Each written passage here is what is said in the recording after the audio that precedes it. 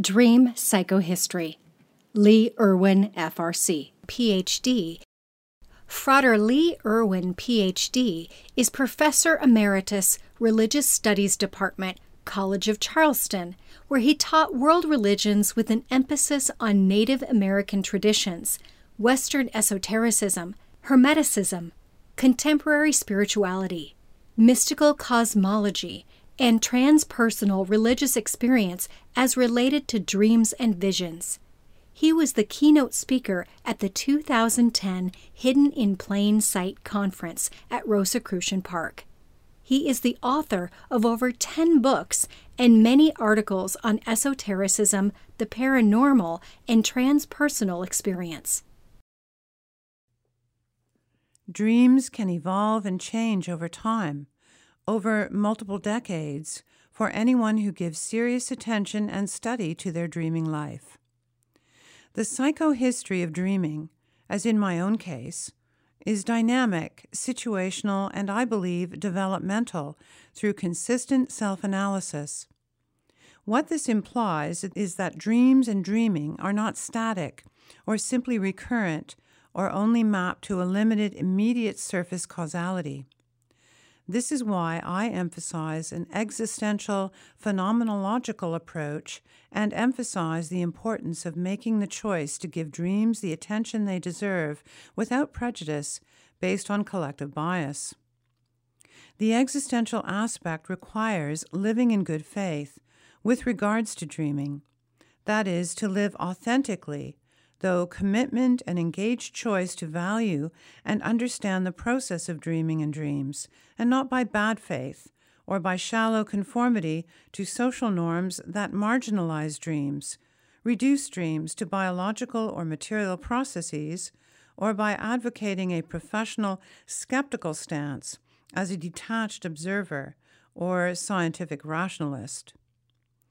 To understand dreams means to bring conscious attention to the dreaming process and to experience and value dreaming, subjectively and experientially, as an authentic expression of the human condition. It means genuinely valuing the dream and placing the dream into a meaningful context based on a disciplined practice of dream recording, with phenomenological characteristics as well as content narrative, and to resist the interpretive impulse to imagine that a particular summary meaning can somehow account for all that the dream reveals. Taking the dream and dreaming seriously as it appears means allowing each dream to manifest its unique value and significance over time without immediately contextualizing that meaning in the service of a specific meta-theory or present need. That does not mean we should not theorize, but suggests instead that whatever we theorize should arise on the basis of careful, engaged dreaming by the theorist over time in order to get at the existential core of the dreaming process. The phenomenological approach is to take a neutral but engaged stance toward the dream and dreaming. Neutral but engaged does not mean a detached attitude, but instead a directly committed attitude of interest and affirmation that values at the outset the dream and dreaming process in the context of world embeddedness. By existential core, I mean the ways in which dreams impact, change, modify, inspire, or terrorize an individual, impacting his or her lived world. The dreaming impact, often very subtle, reflects the emotional, intellectual, spiritual, and aesthetic attitudes that can shape the waking state, made notable through careful, conscious attention. This implies mental training, a disciplined practice of engaged observation that fosters an alert sensitivity to subtle effects, changes, and psychomental, emotive processes related to dreaming states and contents. To that end, I note that at the same time I started to record dreams, the late 1960s, I also took up the practice on my own of meditation, which I've continued on a regular basis for over 50 years. While my practice has gone through many stages, I would describe it generally as the cultivation of quiet mind. that is, of a tranquil, slow-breathing, self-aware state capable of deep concentration and subtle attention to psychic influences, changes, or shifts leading to, at times, very deep states of meditative calm. In no case does this suggest any loss of awareness or attention to either outer activities or inner changes. But in all cases, mind is generally less reactive while also highly observant. Existentially speaking, dreaming is a historical process, a contextual, adaptive, responsive activity in which the dreaming agent is inevitably immersed in aging, social and cultural change, notable historic events, our world embeddedness, and all the contextual influences of family, work, play, and leisure. Life is not static, but in process, placing the conscious agent into a variety of diverse contexts, all of which can and do impact the dreaming process. By world embeddedness, I mean that the individual dreamer's dreaming mentality is shaped by and inseparable from its intimate connections with the actual lived world in which he or she is immersed. Dreams are not simply inner or subjective, but much more intersubjective, forming responsive relationships and reactions with or to others in ongoing life events. Further, that process reflects an overall dynamic based on the developmental or regressive trajectory of a given life pattern, what I term the personal psychohistory of our subjective, intersubjective, and transsubjective encounters. By life pattern, I am referring to the sustaining dynamics of identity, development, and transformation. Not to any one fixed pattern, but to a dynamic gestalt whose structural components are capable of change, realignment, and new patterns of thought, insight, or realization. In turn, this engages the problem of identity, the personhood of the individual as it forms, develops, or declines in the maturation process. There is no consistent theory of self that can be applied to the developmental process that also maps across the diverse terrains of interdisciplinary studies. There are a multitude of theories on the nature of self, or personhood, and few of these are linked to dreams or dreaming.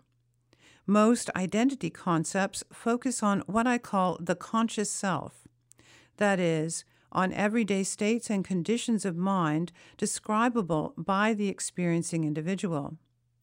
But the self, in a holistic sense, is much more complex and multifaceted, and I take a multi-perspectual view that self is a shifting identity process centered on the conscious self, but also consisting of other self aspects.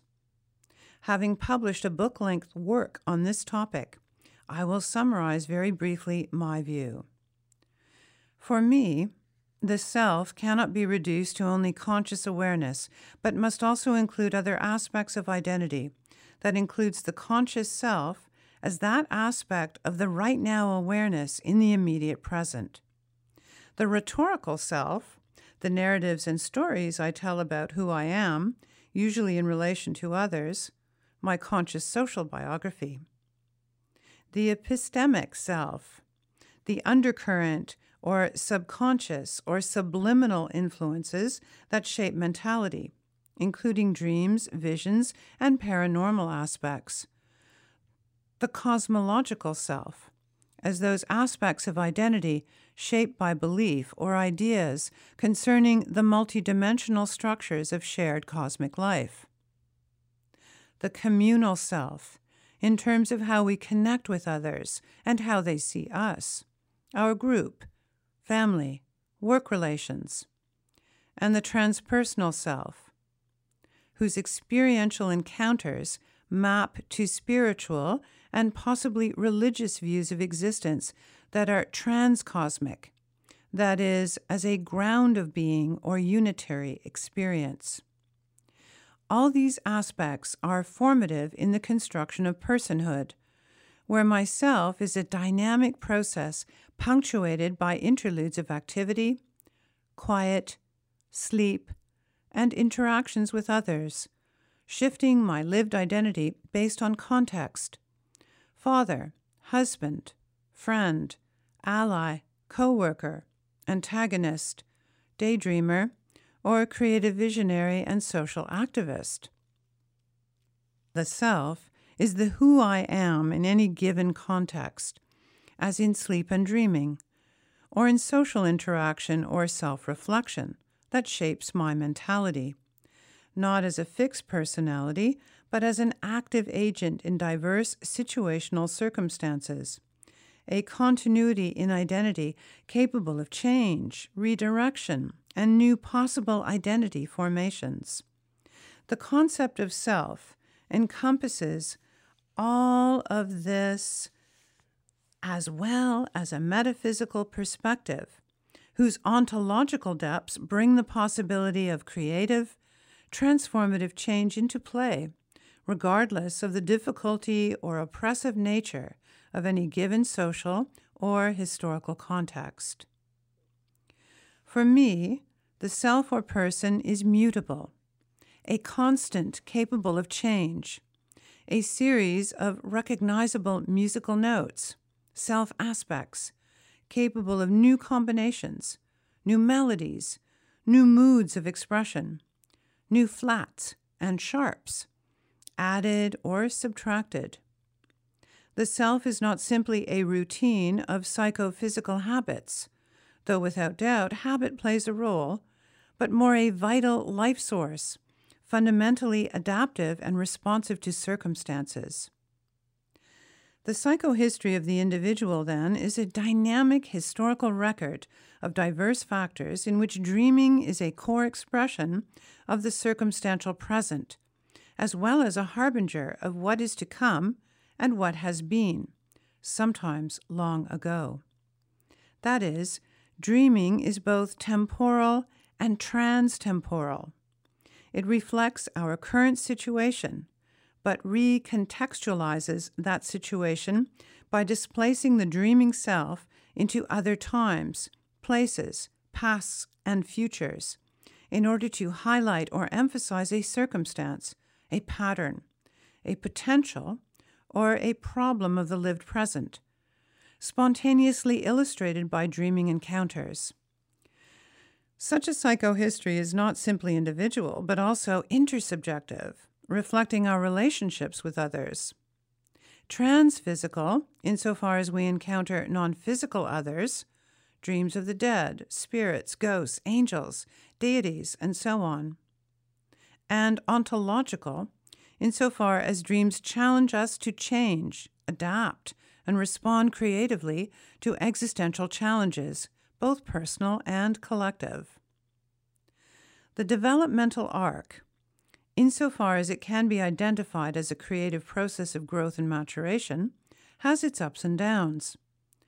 Development is not a simple, slow, uphill progression, but one filled with detours, dead ends, mistakes, difficult relations, sudden calamity, or surprise, happy events shifting to unexpected outcomes, and sometimes precipitous conclusions.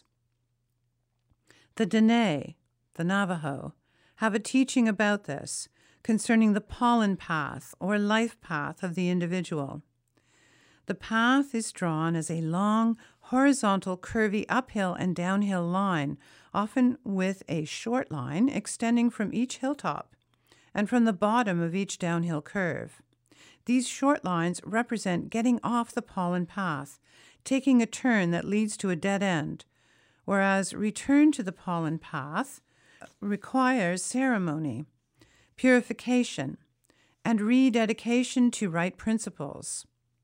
The path proceeds by cycles, by seasons of growth and times of lying fallow.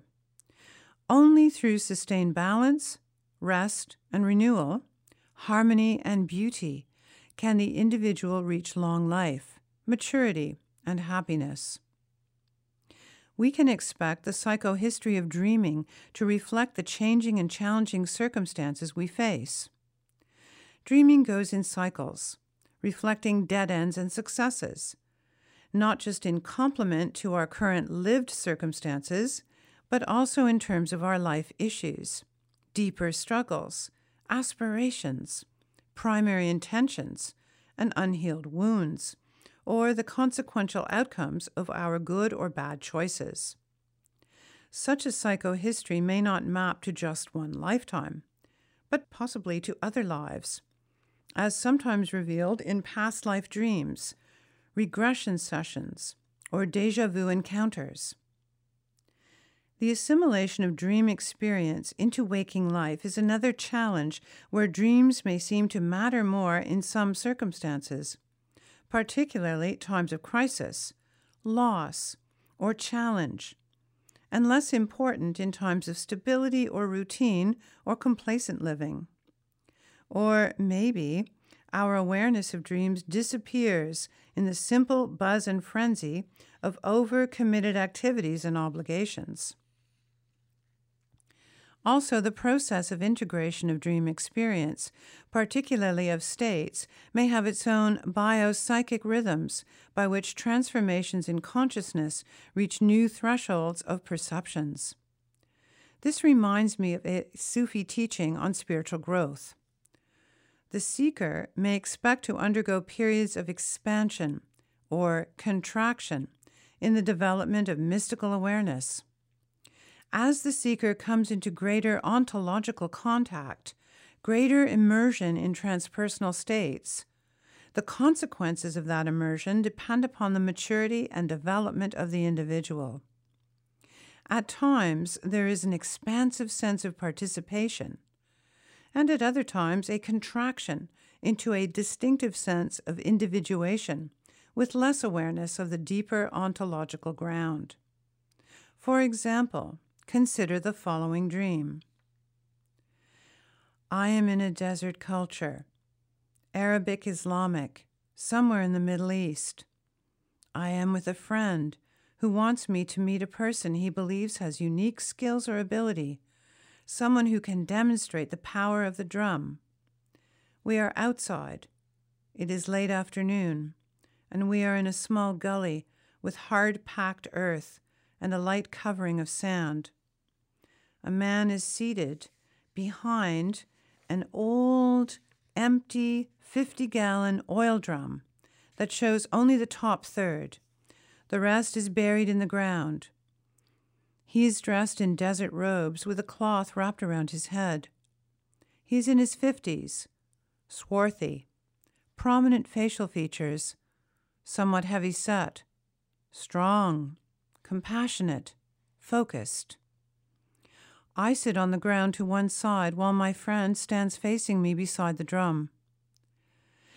The drummer begins to play a very intense, driving Arabic rhythm. He chants a Sufi prayer while he plays. My friend is deeply affected by the music and demonstrates traditional prayer to me. As he stands and bends his arms, palm outward at shoulder level, his eyes roll up into his head in an entranced manner. He then performs the bowing and kneeling part of the prayer in this entranced state. He then stands up again and repeats these movements several times. His movements are attuned to the drumming and chanting. He is entranced by the experience. I am detached but intensely interested in the music. The prayers seem excessive and more an expression of an unindividuated traditional pattern, a heightened state that subordinates individual awareness to a collective religious action. I sit closer to the drummer, who looks at me in a positive and confirming manner. I am thinking that there is no need to be identified with the collective act, but only to open oneself inwardly to the power of the chant. He begins to drum and chant again. Very powerful. I am going into a deeply altered state, a form of vast expansion, opening to greater and greater awareness. seated in an unmoving, cross-legged posture, my hands clasped loosely in my lap. I am amazed at the complexity of the rhythm and the invocative power of the chant. The drummer and I seem to be expanding together. My field of perception is merging into greater and greater awareness of an underlying unity, a total field encompassing all aspects of reality.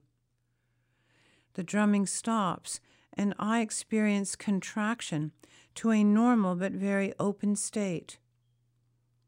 Another Arab appears, dark and hawk-nosed, holding a brass wire object bent into a roughly rectangular form with various other wires.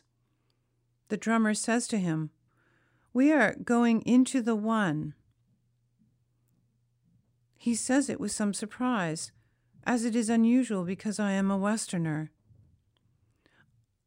I lie on my back on the drum, which has become a low table. The man with the wire passes it over my chest. As I was going into the one, a deep sorrow and sadness welled up within me from my heart, the wound of the divine. I am feeling that pain. It inhibits me in some way from going entirely into the one. The man with the wire is able to use it to draw out the pain and sorrow. I feel it being removed from my heart.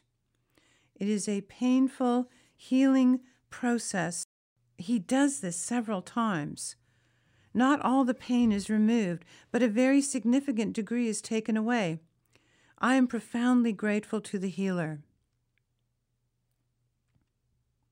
This dream captures in vivid imagery and a stark, high-contrast setting a transformative process that has several very different aspects. First, there is an induction into an altered state, represented through drumming. I have attended numerous drumming events, including Native American, Hindu, and Sufi drumming, and such drumming has a powerful, mind-altering impact. Research shows clearly that drumming is a key means of inducing altered states and possible biological changes, as a central feature of many shamanic traditions associated with this very ancient practice. Secondly, obligatory prayer as an altered state is observed but not as a participatory event, allowing for a critical perspective on altered states through traditional forms of prayer.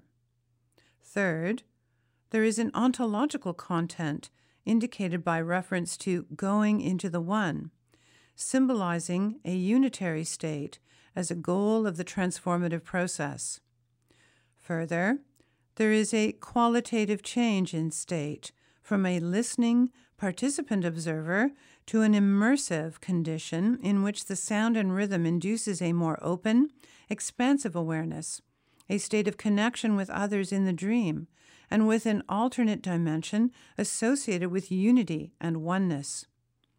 When the drumming stops, there is a sudden shift, a collapse into a more contracted state, not close to the one, but less aware of its scope and magnitude. The healing of the heart represents a shift in existential attention, from an expansive sense of unity blocked by an equal or possibly more powerful feeling state.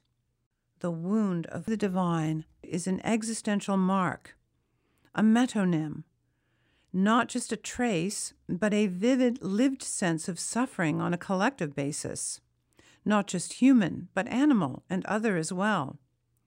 The wire suggests grounding, as in a ground wire, something that displaces an electrical discharge into the earth in order to not burn out or overload a circuit. The burden of sorrow is a directly felt sense of the pain of others, an empathic attunement to suffering that inhibits a more expansive participation in a deeper shared unity. The message seems clear. Expansion has its limits, and the incorporation of a more unitary perception requires healing of the internalized wound, the heart, of shared sorrow and pain, manifest through ignorance and the violent, harmful actions of others. Subsequently, the rhythms of expansion and contraction are a normalizing part of the dream cycles through which deeper healing can occur. The psychohistory of each individual will have its own contractive and expansive aspects, and learning to negotiate both conditions and the transitive states between is part of the overall maturation process. What is intended by the dream or dreaming is unique to the individual, but is also shared in phenomenal structures of similar states and contents. Dreams are unique, but not utterly unique. Inevitably, our intersubjective relatedness results in common themes, images, motifs, archetypes, and symbolism, as well as nightmares and fears that reveal dreaming as a recognizable, phenomenal context shared across many cultures and historical periods. Psychohistory is not simply subjective, but is also a socially shared context marked by eras, ages, epochs, and identifiable cultural periods and attitudes impacting sensitive dreamers across a wide horizon of differences. Mass events, war, terrorism, poverty, economic collapse, disease, death, racism, or a multitude of radical changes are all carried in the dreaming context, shared among dreamers and epitomized by shifts in dreaming for many participants. Psychohistory is complex, not reducible to individual experience, and not separable from individual experience. The existential context of self-otherworld characterizes the embodied circumstance in which dreams virtually create possibilities open to enactment or assimilation through attention to dreaming. Heuristic inquiry is not limited to the subjective content only, but must also engage the discovery of meaning in its social, cultural, and spiritual influences, as shared by a multitude of dreamers, some from quite other cultural or historical contexts. The phenomenological task is to identify in a lived sense the connectedness of dreaming across cultural and historical boundaries in ways that are meaningful and valuable to the dreamer. The heuristic task is to interpret the intersubjective network of relations without devaluing the explicit content of the dream as it impacts the lived world of the dreamer. The interpretive task is to enhance the dreaming content as a shared co-determination, not simply an expression of isolated subjective experience. Psychohistory is not passive, but interactive, reflexive of all my relations and intimately expressive of our individual and collective lived world choices. Dreams prompt alterity and challenge the status quo. They undermine collective attitudes. Dreaming opens multiple pathways, and what we choose, enact, and embody is the memorable history of our psychic life.